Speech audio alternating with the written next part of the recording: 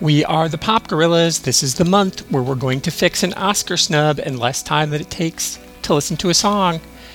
In 2005, Before Sunset was nominated for Best Adapted Screenplay. And technically, it was an adaptation because it's based on a previous characters from previous screenplay, even though it was totally original.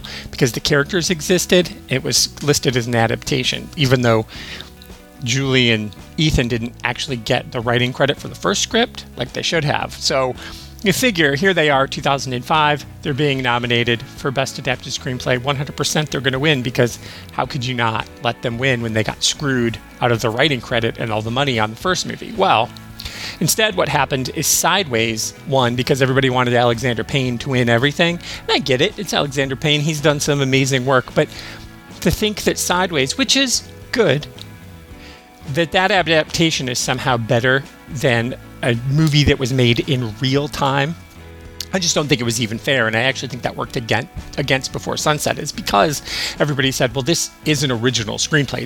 The actors wrote this. It's in real time. It's shot seemingly in one shot. Whereas, in adaptation, you got to take the source material and you have to massage it a little. So I feel like that probably worked against it, but it actually should have worked for it, because you're the ones with your stupid fucking rules who put Before Sunset in this category. So you can't put it in that category and then hold it against it. I get it. Sideways was good. I understand what was good about it.